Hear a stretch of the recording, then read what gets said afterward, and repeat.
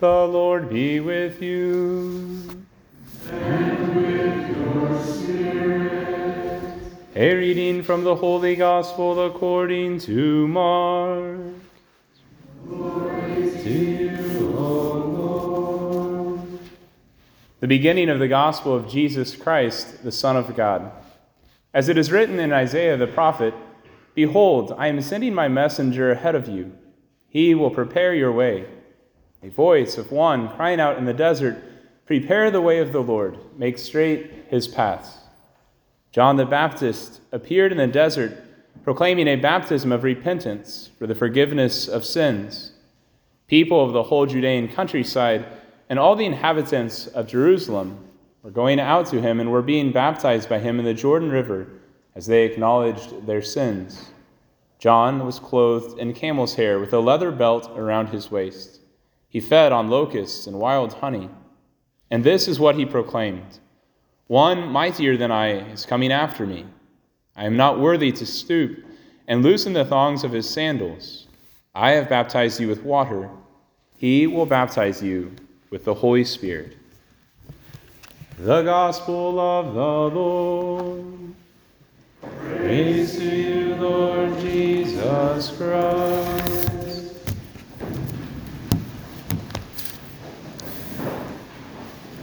In our search for God this Advent, we take a turn this Sunday. And I say a turn because so much of Advent is spent looking and searching, yes, for the Christ child, but also practically for gifts.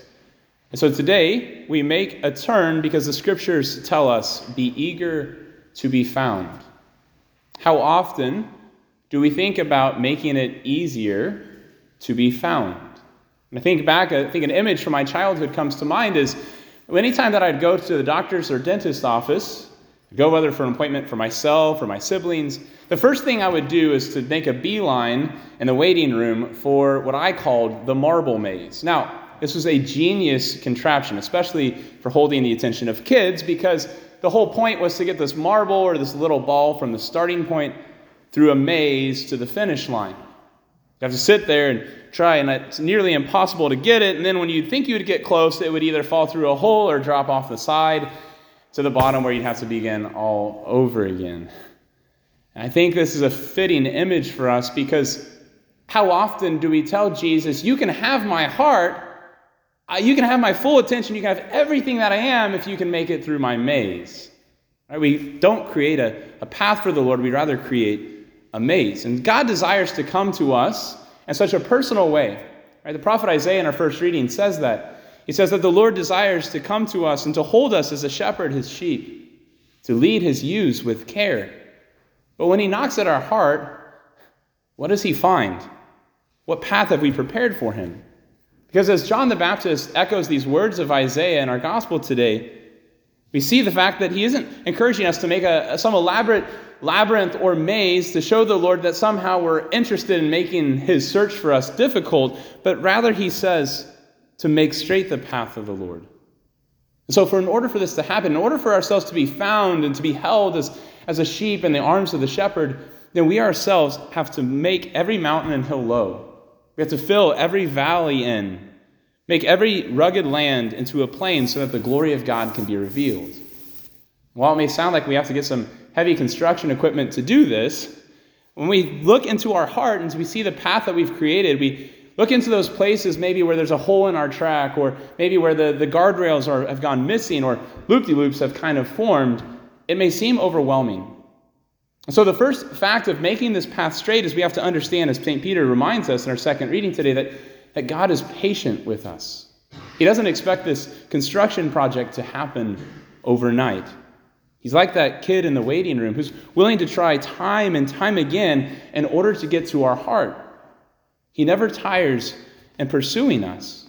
But the most expedient means that we are given in our readings today, in our second reading in our gospel, for this track to be adjusted is because we have to be eager to be found by Christ, as Peter says.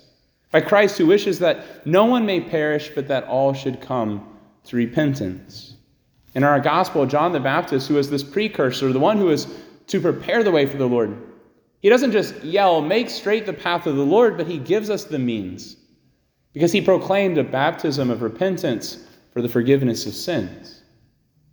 And so when we think about this journey to kind of reconstruct the very path that we've created in our hearts for the Lord, we think about the stressed students of this finals week.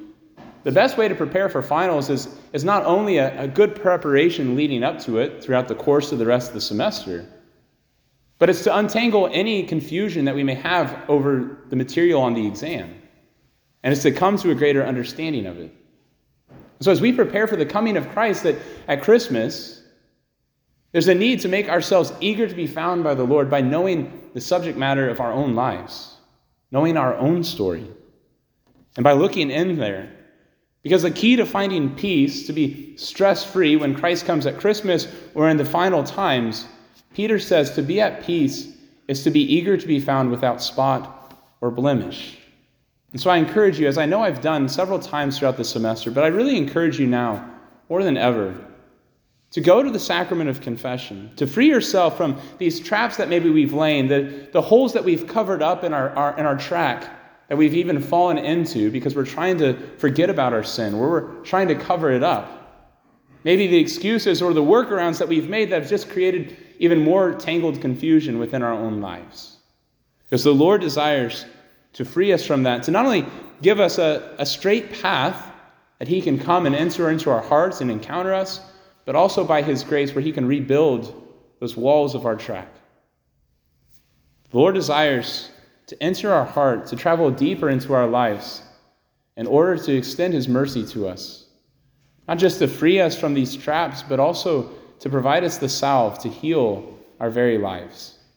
We have plenty of opportunities. Here this week, we have, as we always have, 25 minutes before Mass, we have confession here.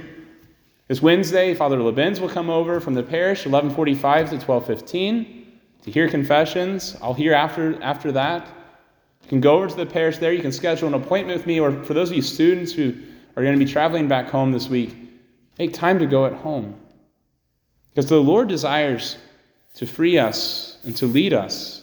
And if we're eager to be found without spot or blemish, if we allow God deeper into our lives, then when he comes at Christmas as that little child, he won't find an impossible maze. It's impossible to solve, but he'll find a heart that is ready and waiting to be held by him, and to receive him into our depths, a heart that is eager to be found by our Savior.